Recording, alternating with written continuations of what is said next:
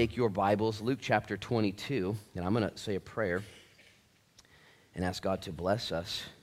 Adam Durkin is back, by the way, from his trip to San Diego as he was helping initiate and organize the refugees coming in from all over the world into America. I'm going to have him come up next week and share about that. And so right now, though, your Bible should be open up to Luke chapter 22. Also, next Sunday, I'm also going to have Kevin Casada come up and share a little bit next Sunday also about what God's doing in his life and how we can come alongside. So right now, let's pray, though, and let's ask God to be here and anoint this time of study in his word and to recover that hour of sleep that was stolen from us. So, Father, in Jesus' name, we thank you that indeed you're God and you're good. Lord, as Paul mentioned, we were at the men's conference yesterday, and upwards of 8, maybe 9, maybe even 1,000 people. Lord, I pray in Jesus' name that you would continue to raise up, Lord, your men and your women, your young people, married people, single people.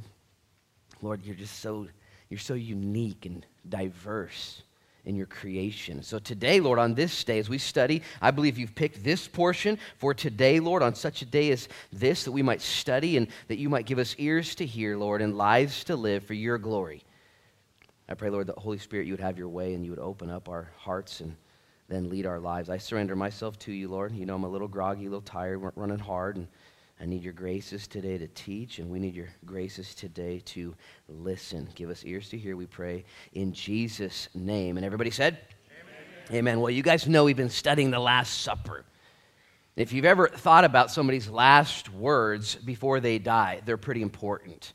Not everyone is given the privilege of knowing you're about to die, therefore speak.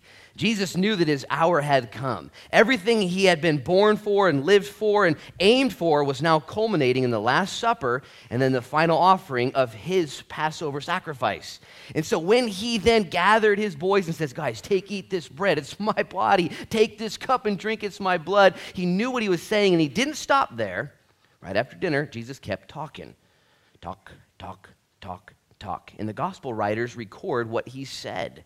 In today's section, though, as we get there, Luke only, not Mark, not Matthew, not John, record what Luke has to say. It's an interesting subnote, if you would, and we're going to study it out. If you want to take the time, though, from now, it's Lent for some people. Some people celebrate in that way, 40 days before Easter, and Ash Wednesday was last Wednesday, and making preparation for Easter and resurrection. If you want to do something for your own soul leading up to the cross, I would say read John's Gospel, beginning in chapter 13, at your own pace, 14, 15, 16, 17, 18, 19, all the way to the crucifixion. That's 7 chapters that John gives us, not Luke, but that John gives us, detailing what Jesus said right after dinner. Okay, dinner's about to end today, and we're going to see what Jesus has to say. But before dinner ended, you guys remember that Jesus said, one of you guys is going to betray me. And they instantly said, it's got to be me. He's been watching me. He knows what's going on in my heart. He identified, no, it's Judas, and I'm actually not that bad. If you think about it, on a scale from 1 to 10, I'm better than these bozos. That's all that matters. And these guys began to promote themselves. And Jesus looked at Simon. He said, Simon, this is what we studied last week. You're going to betray me. You're going to deny me 3 times. Satan has desired to sift you like, let's just read it, verse 31. And the Lord said, Simon, Simon, indeed Satan has asked for you that he may sift you as wheat. But I prayed for you, that your faith should not fail. And when you return to me, strengthen your brethren. But Simon Peter said to him, Lord, I'm ready to go with you, both to prison and to death. And then Jesus said to him, I tell you, Peter, the rooster shall not crow this day before you will deny 3 times that you know me. I like how Jesus is a wordsmith. He called him Simon, Simon. This was his original birth name. His name had been changed to Peter. He was now Simon Peter. Simon meant shifting sand, kind of shady guy. And Jesus said, now that you're with me, you're a new person. Your new name is Peter, Petra, rock. You're solid. You're Rocky Balboa now. No one can take you down. And yet Jesus said, you know what? You do have a little bit of Simon left in you. He said, Simon, Simon. But look at verse 34. I want you to see the contrast. Then he said, I tell you, Peter, the rooster shall not crow this day until you deny me 3 times. Stop right there, eyes up here. He called him Simon, Simon, but in the same conversation, he then called him Peter. See, Jesus knew his character outside of Christ, and he also knew his character inside of Christ. He knew that what he was capable of apart from Jesus, and he also knew what he was potentially able to do inside of Jesus. Have you figured this out for your own walk? Have you figured out what you're capable of apart from Jesus? Okay, that's when you have to call your parole officer and turn yourself in, okay?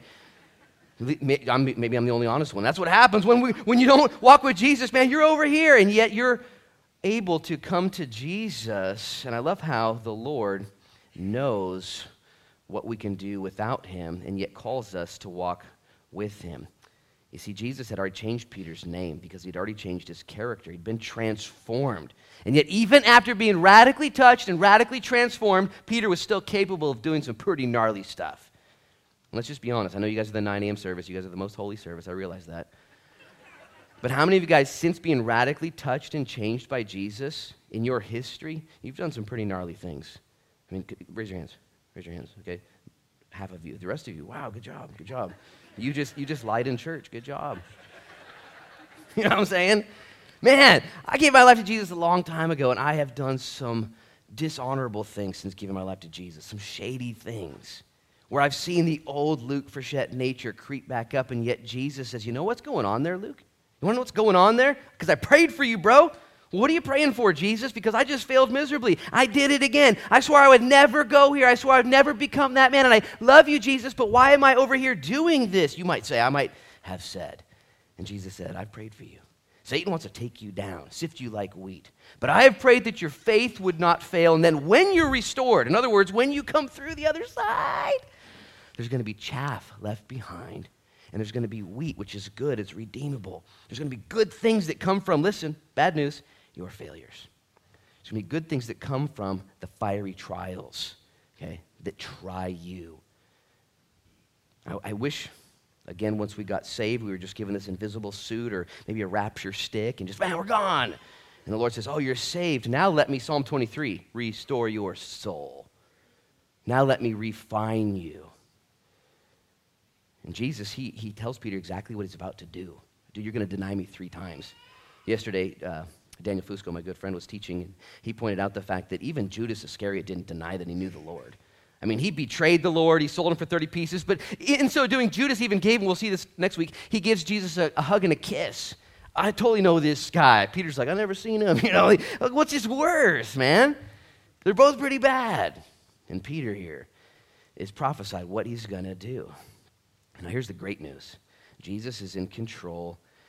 He knows what he's doing. And even though Peter would fail miserably, Jesus still saw himself inside of Peter, and Peter's a new person. Now, when you study this out on your own this week, anticipating and leading up to Easter, right here Jesus says, you shall not, the crow shall, what does it say, verse 34, I tell you, Peter, the rooster shall not crow this day before you will deny me 3 times that you know me. Did you know that he continues on after that? He keeps talking, not as Luke records, but as John records. Most of you are familiar with it. It's John 14:1. John 14:1. Most of you know it. Here's what it says. I'll read it to you. He says this, right on the heels of this prediction of his betrayal. Let not your heart be troubled. You believe in God? Believe also in me. He goes on to say, in my Father's house are many mansions. If it were not so, I would have told you. And I go to prepare a place for you. And if I go and prepare a place for you, I will come again and receive you to myself, that where I am, there you may be also. And where I go, you know, and the way you go. And Jesus begins now, John 14, 15, 16, 17, and 18. That's a lot of talking right after telling Peter, it's going to be a bad night for you, bro. But don't lose heart. I know what I'm doing. He goes on in John 16:33 to say, in this world you're going to have tribulation, but be of good cheer, I've overcome the world. He gives promise after promise after promise right after he told Peter, it's going to be rough sledding for a minute, though. The reason I think this is so profound and why it's recorded in the Gospels is because Jesus knew that Peter was going to fail, and he made provisions for his failures. And Jesus knows that you and I will fail him, and he's made provision for our failures. And Jesus knows that the world outside of church right now is failing him, and we need to know that they have had provision. God's given provision for that world, and he wants to make them know about it through you and me. And if you don't know the good news, what news do you have? The good news is Jesus knows you're going to fail. You see, we get kind of twisted. And we think that Christianity isn't good news. We think it's good advice. Christianity, it's a religion. Do this and don't do that and figure it out and man up and step up and rise up and get it done. Teacher, what if I fall down? Oh, there's good news. Jesus has made provision for your sins. He has gone before you. What's he doing? He's building you a house. He's got rooms in his dad's house. Man, he's got things. He's coming back for you. He's got the whole thing worked out. Yeah, but you just said I'm going down. You said it's going to be bad news for me. I know, but there's good news too. It's all about Jesus and what he said he could do. And here's the thing we talked about last week. Peter actually needed to get sifted. Okay? Wheat's not any good until that chaff comes off. It's still wheat. Right there under the surface is good stuff. But you can't access it. It's too hard and there's too much shell on the outside. And Peter needed to get sifted. Remember what Peter said one time? He said, hey, Lord, these other guys, they're going to totally bail on you, but I never will. Okay, did you know that needed to be sifted from Peter? Two things, pride in himself and judgment towards others. Okay, you honestly can't, I'm going to say it this way, you can't write 1st and 2nd Peter. You don't get to, you know what I'm saying? If you have pride in yourself and judgment towards others, he's just not going to let you do it. God's not going to let you be part of the team. He's not going to let you be the first pope. It's kind of a joke. Actually, it's a totally funny joke. He's not the first pope. But anyways, he's not going to let you do it if you don't have that pride dealt with and that judgment towards others. And let me just make it real personal. If you have pride in yourself today, me, myself, and I, we got this. Dude, I'm better than that guy. Not as bad as I used to be. I'm not bad. And if you have judgment towards others, there may be some sifting in your future. There may be sifting going on right now. Like, why am I struggling in this one area? Why does this keep coming? What's going on? And maybe the Lord's like, I'm sifting you. There's pride. Yeah, I want to do things through you, but I can't if you have that pride. You got to leave that behind. Oh. And your judgment towards others, you're looking down your religious nose. And that's what Peter said. These other guys, weaklings. And the Lord said, I'm going to have to take you down, Pete, before I give you the good news, man. I can't let you lead the church if you have this weird doctrine. And remember when just a few verses from now, Peter will be there with Jesus in the Garden of Gethsemane, and he feels threatened. And so what does Peter do when he feels threatened? He grabs his sword out, and he goes and cuts Malchus's ear off. Okay, he wasn't a swordsman. He was a fisherman, so he's a bad swordsman. If he was a good swordsman, it would have been his head. Like, I would have got him. He missed. He's like, oh, dang, I just got your ear. Jesus is like, I can't believe you got anything, bro. You know the story. Jesus picks up Malchus's ear. He's like, sorry about that, bro. He's a little rough around the edges. Let me go put that back on there, And Malchus started his own ministry, right? Okay. It's called Miracle Ear. Anyways. Just kidding. I don't know if that's true. That's what I would have done. Oh, man. It was actually more dumb than funny. That wasn't even funny. It's dumb. He wanted to cut off Malchus's ear. Just anger and frustration. Let me just say it this way. Again, make it personal, application time. If you have anger and frustration in your life and you're just lashing out at people, okay, you're still saved. You're one of God's kids, but he's going to have to sift that out of you.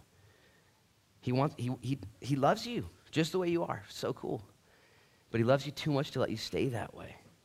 And so right now, the sifting comes 1,000 different ways, doesn't it? I mean, it's a million different ways. It doesn't even matter.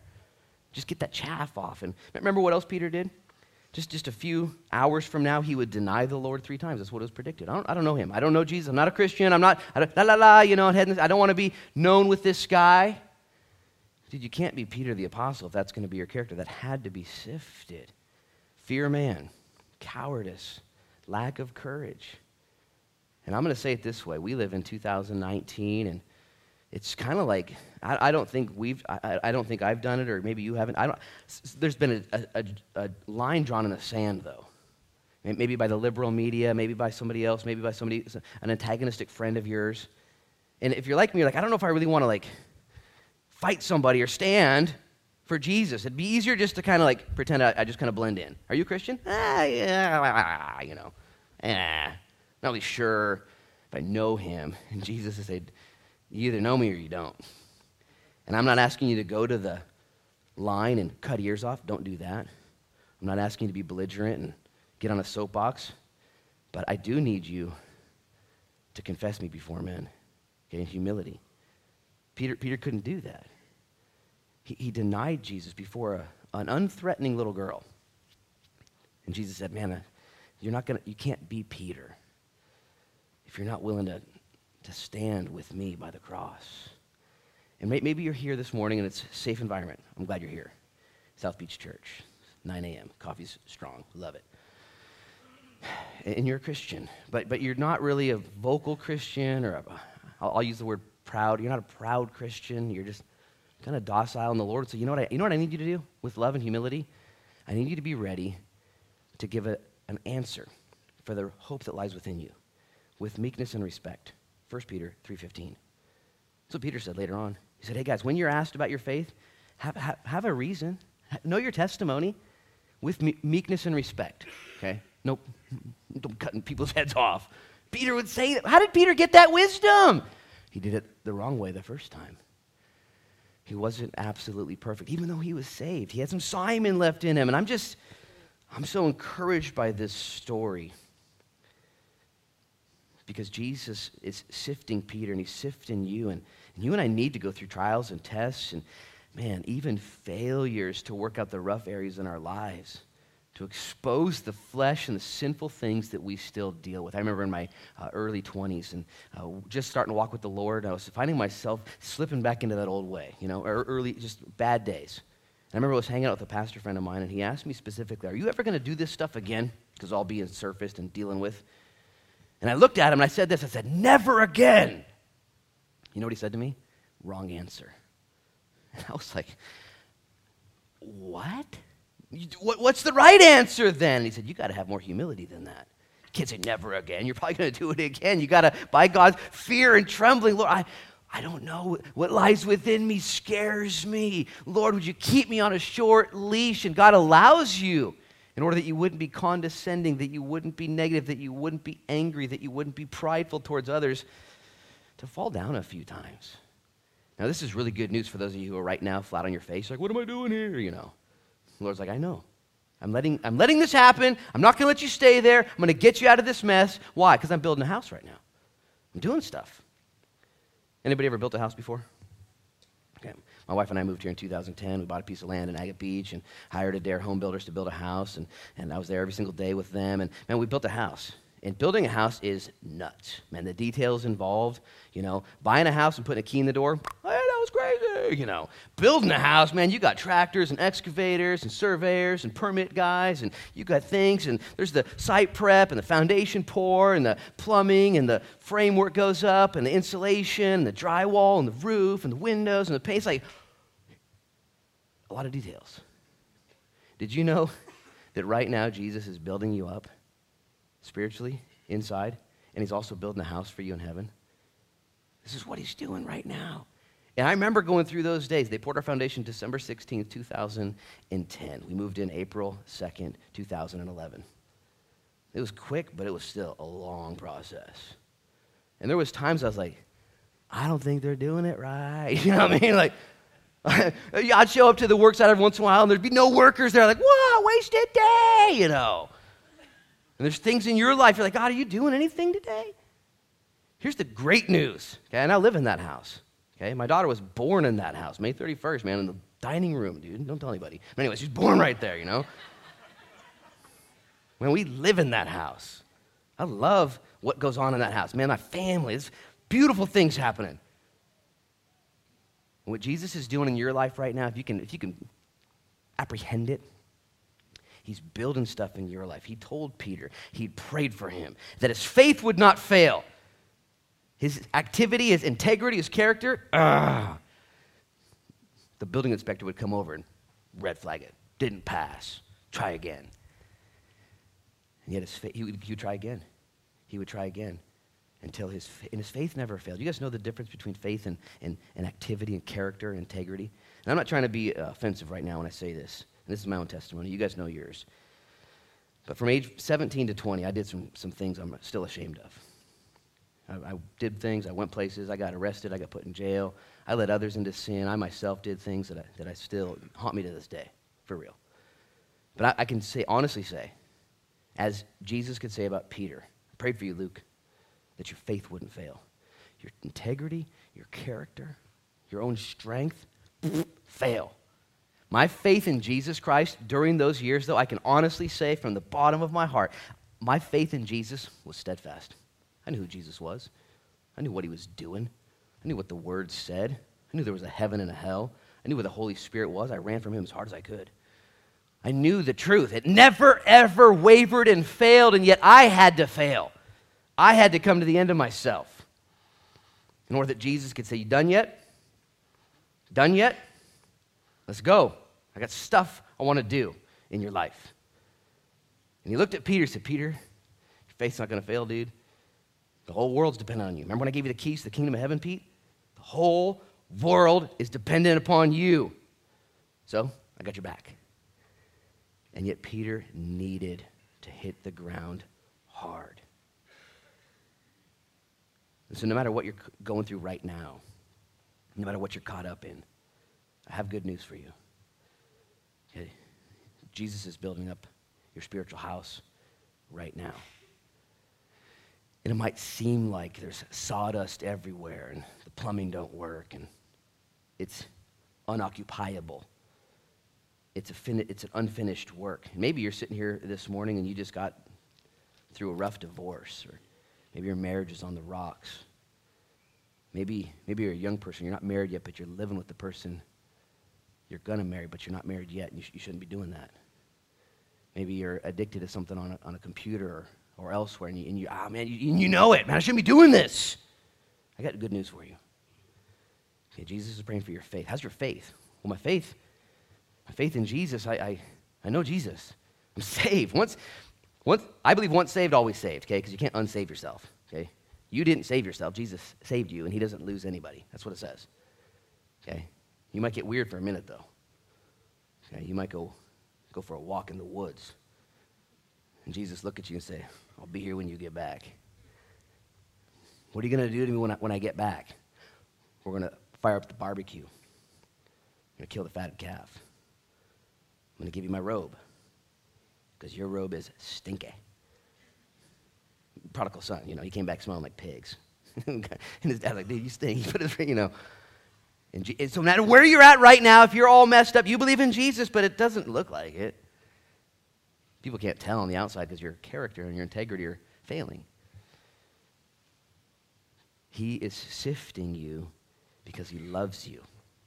Here's what you need to do. You need to repent. You need to make it right. And you need to just come back. Just come back to the Lord. And again, there's probably some people here, even older people, married people, that you got some stuff right now that's out of order. Nobody knows about it. Secret relationship on the side, a thing. Just a dark part in your heart. It's like, what is that? Or it says, I know. I love you. I love you. Come on back. Repent today. We're going to take communion at the end of this service. Come back today. I've just been meditating on who Peter became and this meeting with Jesus and Pete and Jesus' sovereign control over the whole thing. And if it were me, I'd say, hey, Jesus, can't we just bypass the whole failure part? Can't we just get on to 1st and 2nd Peter? No, because it's going to be all about you. You guys know when he wrote his final book, 2 Peter? He starts it out this way. Simon Peter, a bondservant and apostle of Jesus Christ. Simon Peter. His last book, last thing he did in his most mature place of his life, he included his previous name. In 1 Peter, he says Peter. Okay, he just addressed it, Peter. And in 2 Peter, he says, I remember. And I'm 40 years old. I know I look like I'm 20. Plus 20. And if I'm not careful, I'll remember 20 years ago. It takes me down. Here Peter in his final book is like, I remember Simon. I remember that guy. And it helps me to glory in the cross more than in my own strength. I have no strength. I've been sifted. I've fallen short. And Peter exhorts the believers to not get it twisted, but instead to know that what's going on in your life right now is probably Jesus building stuff. It's probably a project. He's doing a project right now. You ever done a project at your house? Man, easier than it looks, isn't it? Watch a DIY show online, go buy a power tool. Next thing you know, you're in the emergency room, you know? You know what I'm saying? What happened? I don't know what happened, man. I cut my arm off, you know? Sawdust everywhere. Sheesh. Jesus is building stuff. As a matter of fact, here's a cool thing. Jesus, two things are happening right now, simultaneously. Jesus in John 14, right after this, said, Pete, you're going to fail, but be of good heart, because I'm going away to prepare a house for you. What? So I'm going to go down, you're going to go up and build me a house while I'm screwing around down here? Yeah, it's crazy, I know. I'm going to be building a house. Jesus right now is building you a house. He loves you. He's got a room for you. He's fired up. For 2,000 years now, he's been building heaven. Peter would go on in his first epistle to say, you know what else is going on earth? Jesus is building you up a spiritual house. Living stones, fit together, you and I down here. There's two projects going on, one in heaven, and I'm so thankful that Jesus is overseeing that, and I trust him. That's going to be legit. And down here on earth, right now, while you're alive, with your pulse, with your salvation, Jesus got the sawdust flying in your life. He's working stuff out, grinding stuff down, replacing stuff, upgrading things in your heart. And again, if you're like me every single day, you're faced with this, you get in the Word, you look at yourself, you're Pastor Luke or whoever you are, you're aware, but you're like, man, I got some inconsistencies. Lord, you know that this is still this doesn't balance out, Lord. This isn't sure, this isn't straight. He's like, yeah, I got that. Got some blue tape right there. We're going to fix that later. You know what I'm saying? Contractors are on the way for that one. Lord, that seems like a big remodel. Oh, yeah, it's going to hurt. Oh, you love me, Lord? Yeah, I love you. And Peter would say, don't be surprised by the fiery trials or the various trials that you go through. And you know what he said, 1 Peter chapter 1? Because God is purifying your what? Starts with F, rhymes with eighth. Faith. He's purifying your faith. That is more precious to him than gold that perishes by fire. Peter's writing this, cup of coffee in hand, going, man, 1 Peter, Lord, you told me that my faith wouldn't fail. That's what you're after, isn't it? Not a perfect run, not perfect works. Lord, you're the one who's building, but you're after our hearts. You're after our hearts. And so no matter what you're dealing with today, his promise to you is to see you through to the other side, to finish the work that he began. So if you're down right now and feeling a little bit like Simon, just know this, he's working on you. He's committed to the process. And most likely he's taken out your weaknesses and sin and imparting his power. He's taken out that fear of man and he's given you courage. You just stand taller in a world right now that says, bow down to everything. Lose your voice. He'll stand for anything. He's taken out also, this is important for a lot of us, he's taken out your pride and self-assurance, and he's given you love and humility. He's taken out your judgment and condescending attitude towards others, like Peter had, like all the disciples had. Like maybe if you're here today, you're on the right team. You're a Christian, good job. Do you judge other people all day long? I've been known to do that. Okay. God's got, put that on the list. Gonna get that out of you. Going to get that out of you. This is all good work that he's doing and good news. And the thing about this, too, this is so encouraging, is he's doing an eternal work. He's building you up and changing you forever. Forever.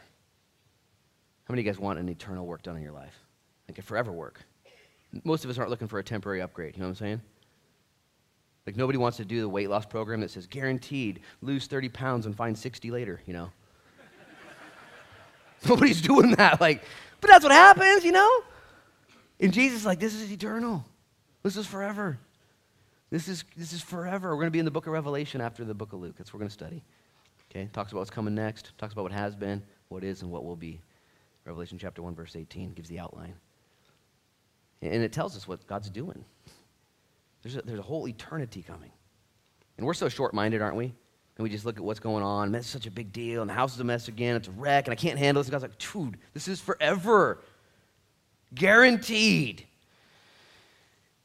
I'm so thankful that the Lord has guaranteed that work in us. So every single day, God's working on your forever change, your forever house, both here on earth and in heaven. Life's pretty long, though, isn't it? I'll tell you, even yesterday, I felt the enemy just, right after the conference, I got home, and I just felt the enemy threatening me. Just that spiritual warfare. And so there's a battle. We're going to see that next, actually. Jesus is going to say something crazy, in my opinion. Luke's the only one who records it. And I don't even honestly know what he's talking about, to be honest, a little bit. Maybe that's the only reason Luke's the only one who recorded it. Dr. Luke, he's like, then he said this. We're not sure what he meant, but he said it. Did you know that every single day Peter would, like Paul, have a thorn in his flesh?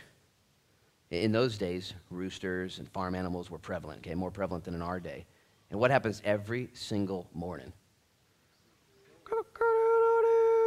There's Peter, every single day.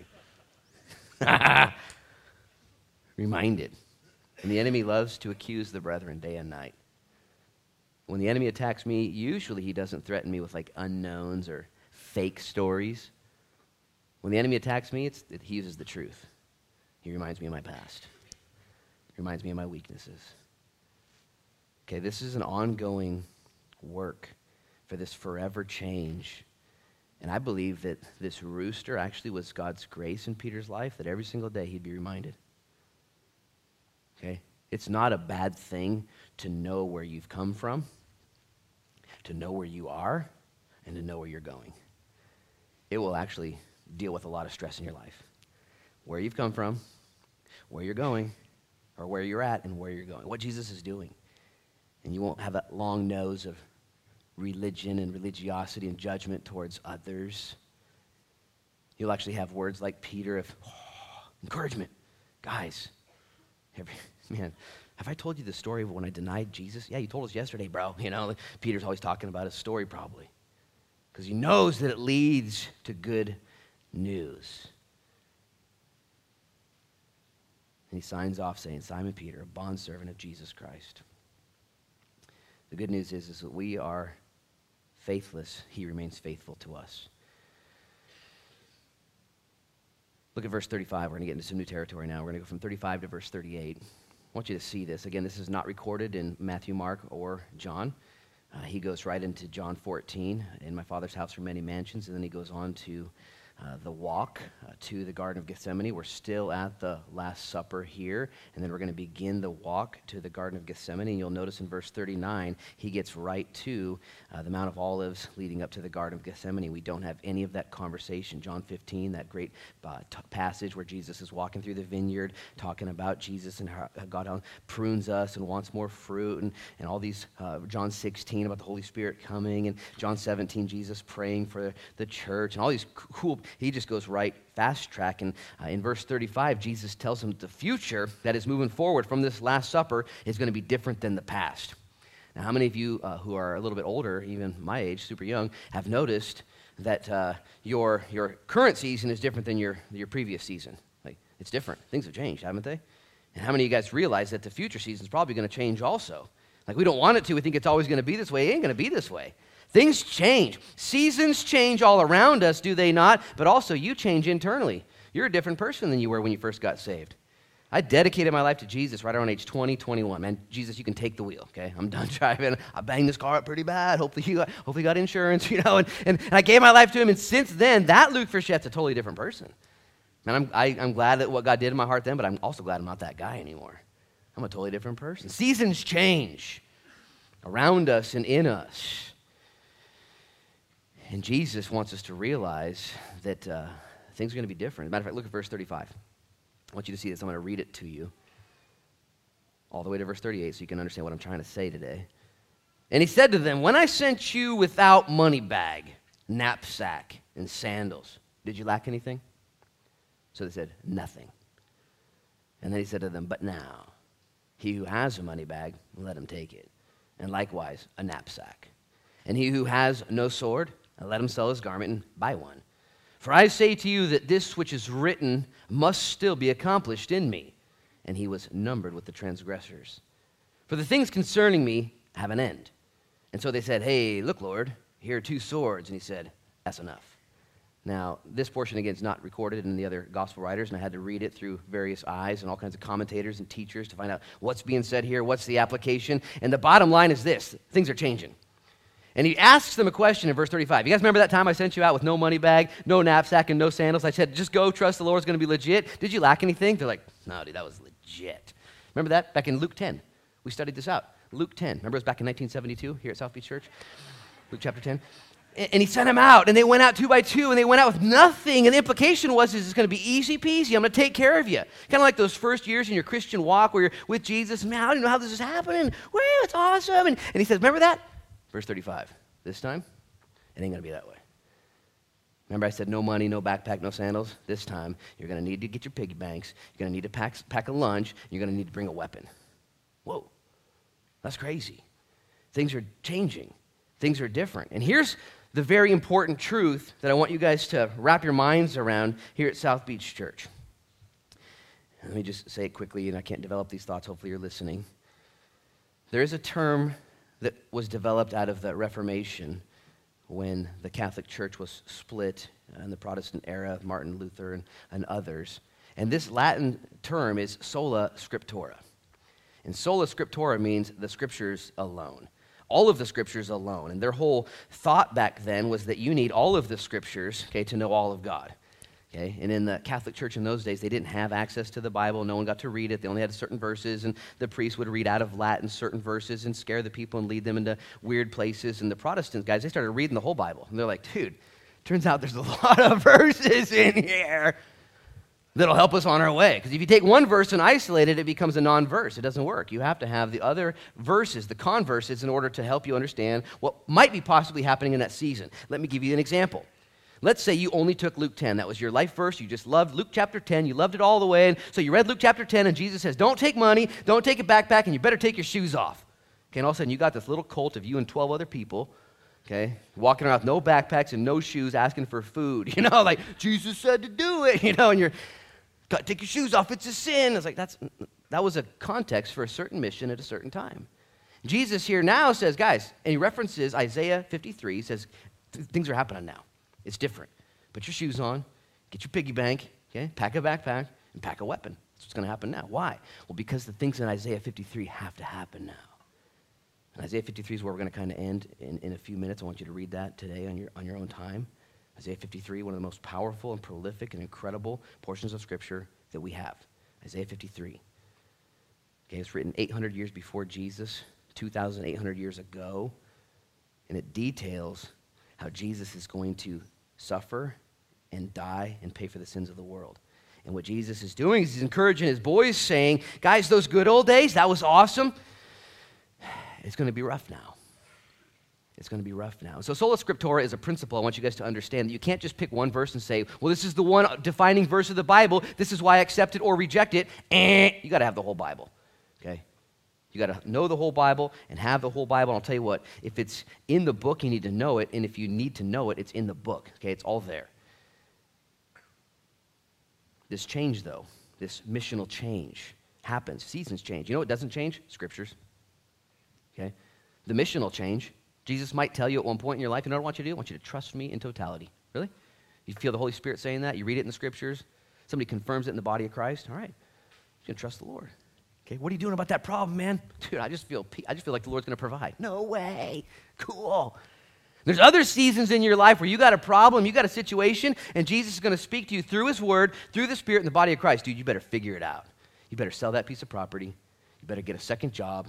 You're going to have to finance this yourself. You're going to have to make this happen. You're going to have to do this. You're going to have to work hard and be savvy. You got to be gentle as a dove, wise as a serpent. Which one? It depends on the mission of Jesus Christ that he has you in at that moment. This is so fun.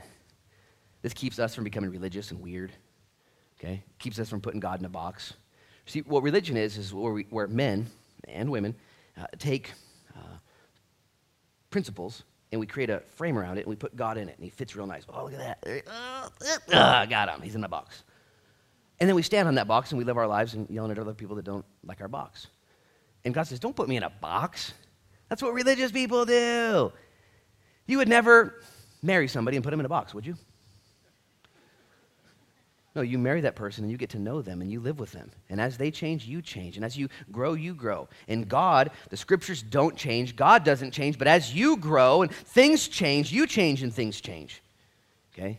And you know what's required in that? A relationship. You got to be walking hand in hand with Jesus Christ. And here's what he says. Remember, I love verse 35. Let's just read it and make practical application. Hey, when I sent you out without money bag and knapsack and sandals, did you lack anything? So they said nothing.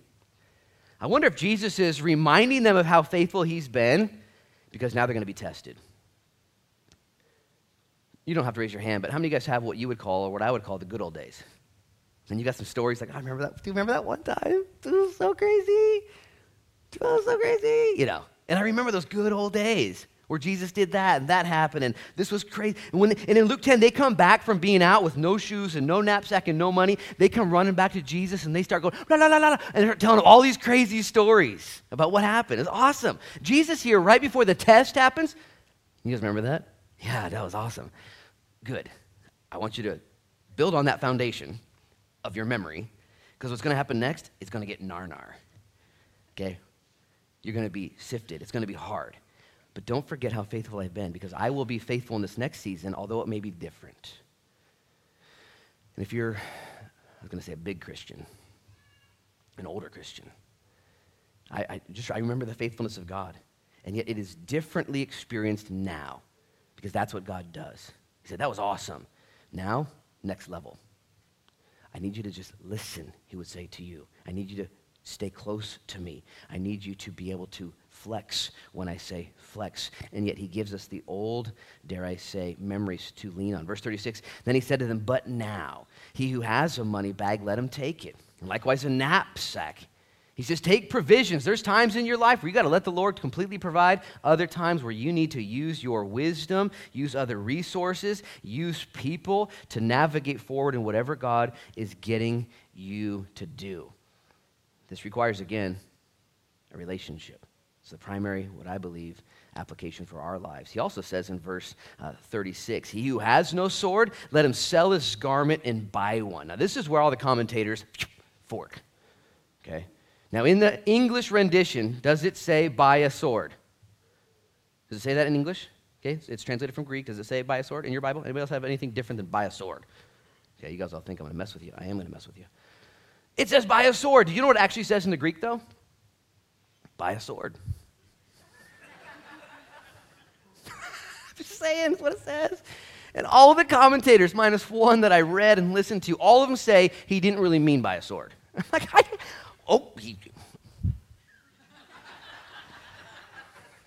and they all come, you know, I don't know. Let me say this. I don't know. I wasn't there. I don't know. He said buy a sword. And they say, well, it's a spiritual application, you know, not a real sword. And I understand why they would say that, because they don't want Christians to mistakenly do what Peter did, buy a sword and start cutting people's ears off. Like, because some wingnut Christian, some cult leader's going to be like, dude, we need to buy a sword, go after it. We need to start bombing abortion clinics. We need to start getting crazy and poisoning water of liberal cities. Like, dude, don't do that. And I understand why they would say he didn't mean buy a sword.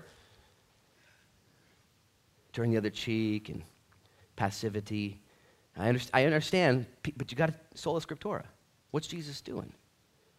What's Jesus doing in your life? Was he talking about a spiritual backpack, or was it a real backpack? You know, get your imaginary backpack, you know, and take your imaginary money. You know, I don't think he was. I think he was talking real money and real backpacks and real swords. And let me just make a brief application or observation or illustration or understanding of the text, okay? In Christianity, as seen in the whole of Scripture, there are times to be tough and there are times to be tender, okay? Jesus was both tough and tender, okay?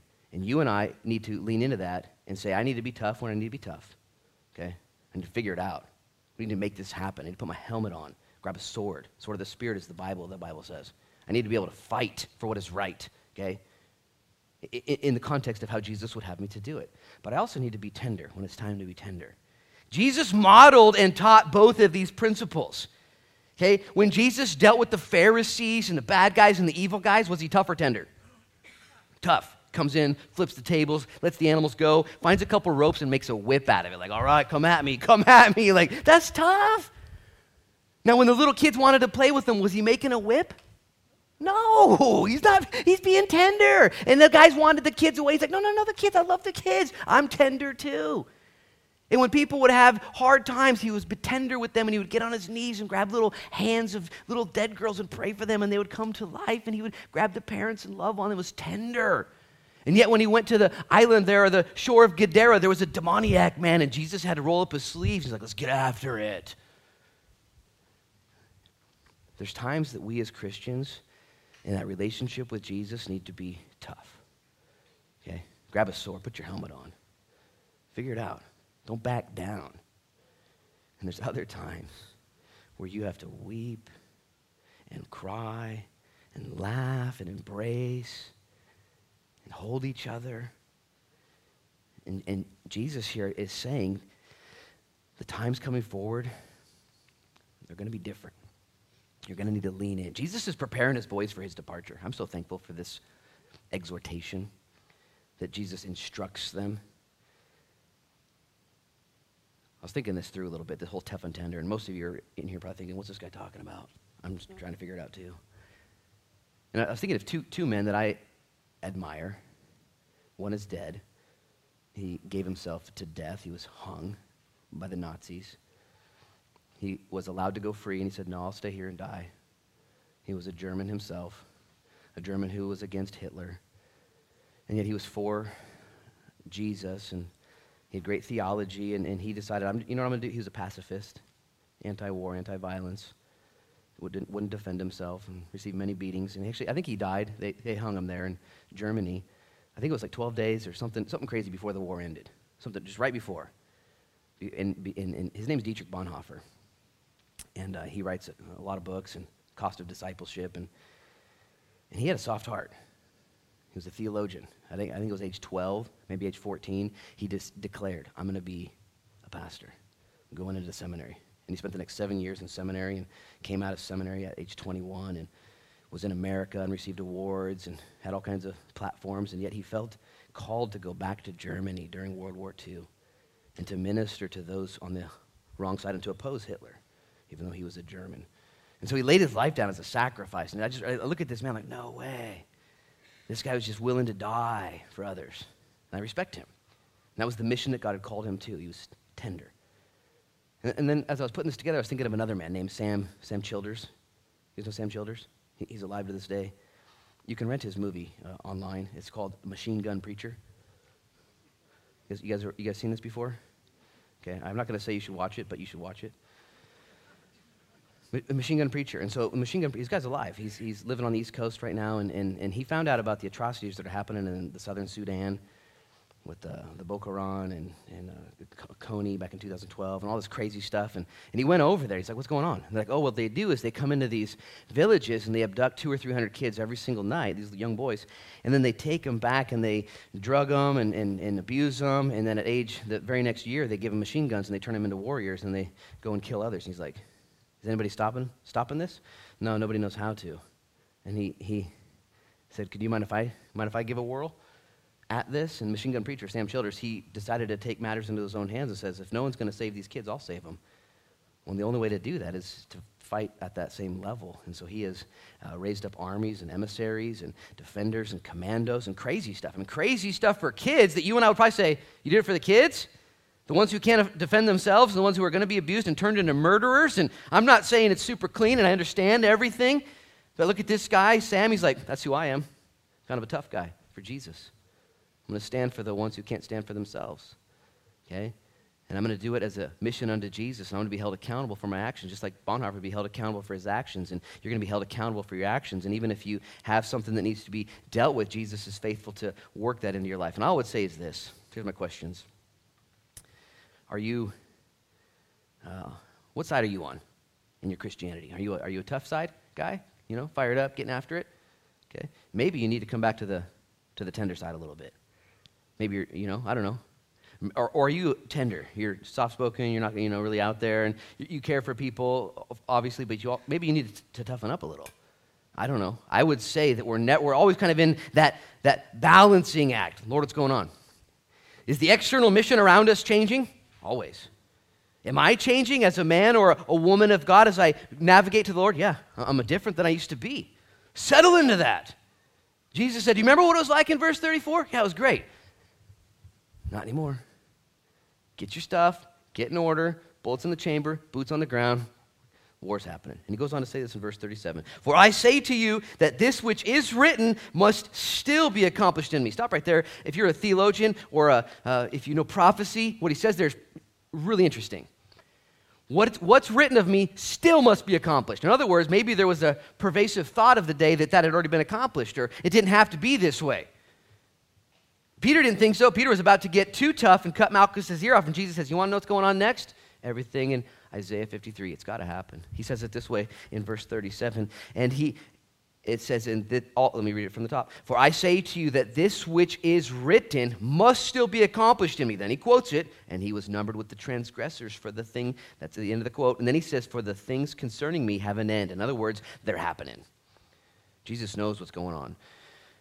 Isaiah 53 details the sacrifice of Jesus. By his stripes we're made whole.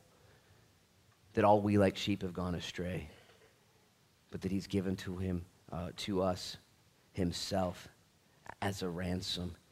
Verse 38, he ends this thought, and he says, so they said, Lord, here are 2 swords. And he said to them, it is enough. Most commentators agree that when he said that, it was a frustrated tone when they pulled out these 2 swords.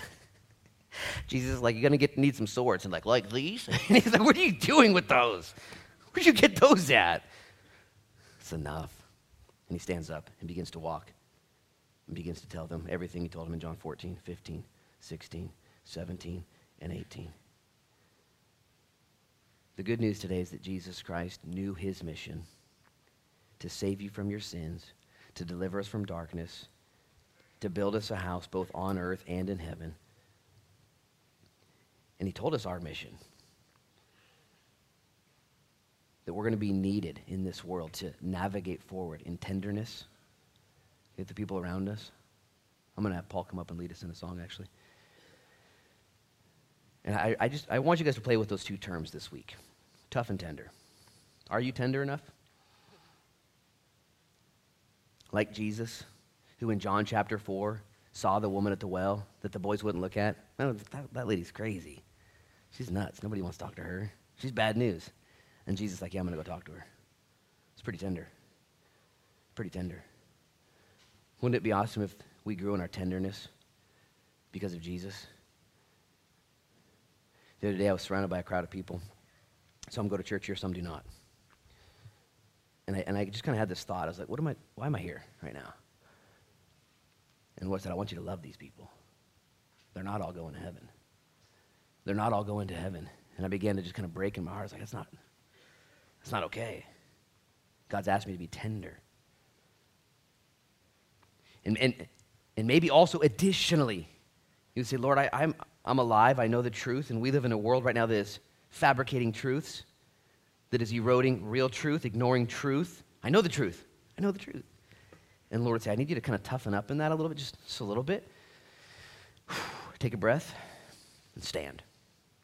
Ephesians chapter 6 instructs you and I to put on armor, all kinds of armor, like put on armor, right? Remember the instruction once you've all armored up? Stand.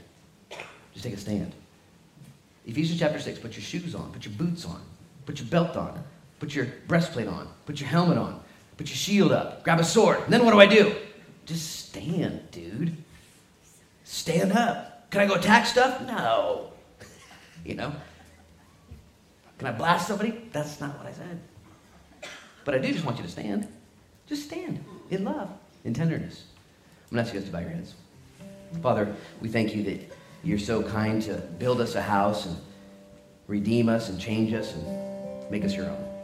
And I pray, God, as we come to the table now, that we would rejoice in you, that you would do a work in us. Lord, forgive us for our unholy passivity. Maybe there's some people here that you don't want to make waves, you don't want to be offensive, you want everyone to like you. It's a fear of man. You're more concerned what they think about you than you are about their eternal soul. And you need to get some courage. And you need to ask Jesus to lead you, standing in the gap. Maybe you're here this morning and you're kind of a jerk. You're a Christian, you're forgiven, and you know a verse, and you're so right that you've actually become wrong in your attitude. And Jesus says, I need you to calm down. I need you to love people. I need you to go have breakfast and have lunch and dinner and coffee with the unlovable, with people that you're judging right now. Lord, whatever the case is, would you just lead us to be more like you? We love you so much. Thank you for your cross, Lord, that in the midst of all this, as you're instructing Peter and the boys, and as you've given us something to think about today, you boldly declare, oh yeah, by the way, guys, I'm going to the cross. I'll do my part, you do yours. I'll fulfill scripture and prophecy. I'll die for your sins. No one else can die for your sins. I will do that. And I will give you my Holy Spirit, and he'll live in you. So, Lord, as we come to the table now, we proclaim your death until you return. We examine ourselves and see, wow, we're the ones who need forgiveness, and we proclaim your death, Lord, awaiting for your soon arrival. Would you bless this time at the table? May it not be religious or routine, but instead, Lord, may it be a relationship where we thank you for all you've done. We do this now in Jesus' name. Amen.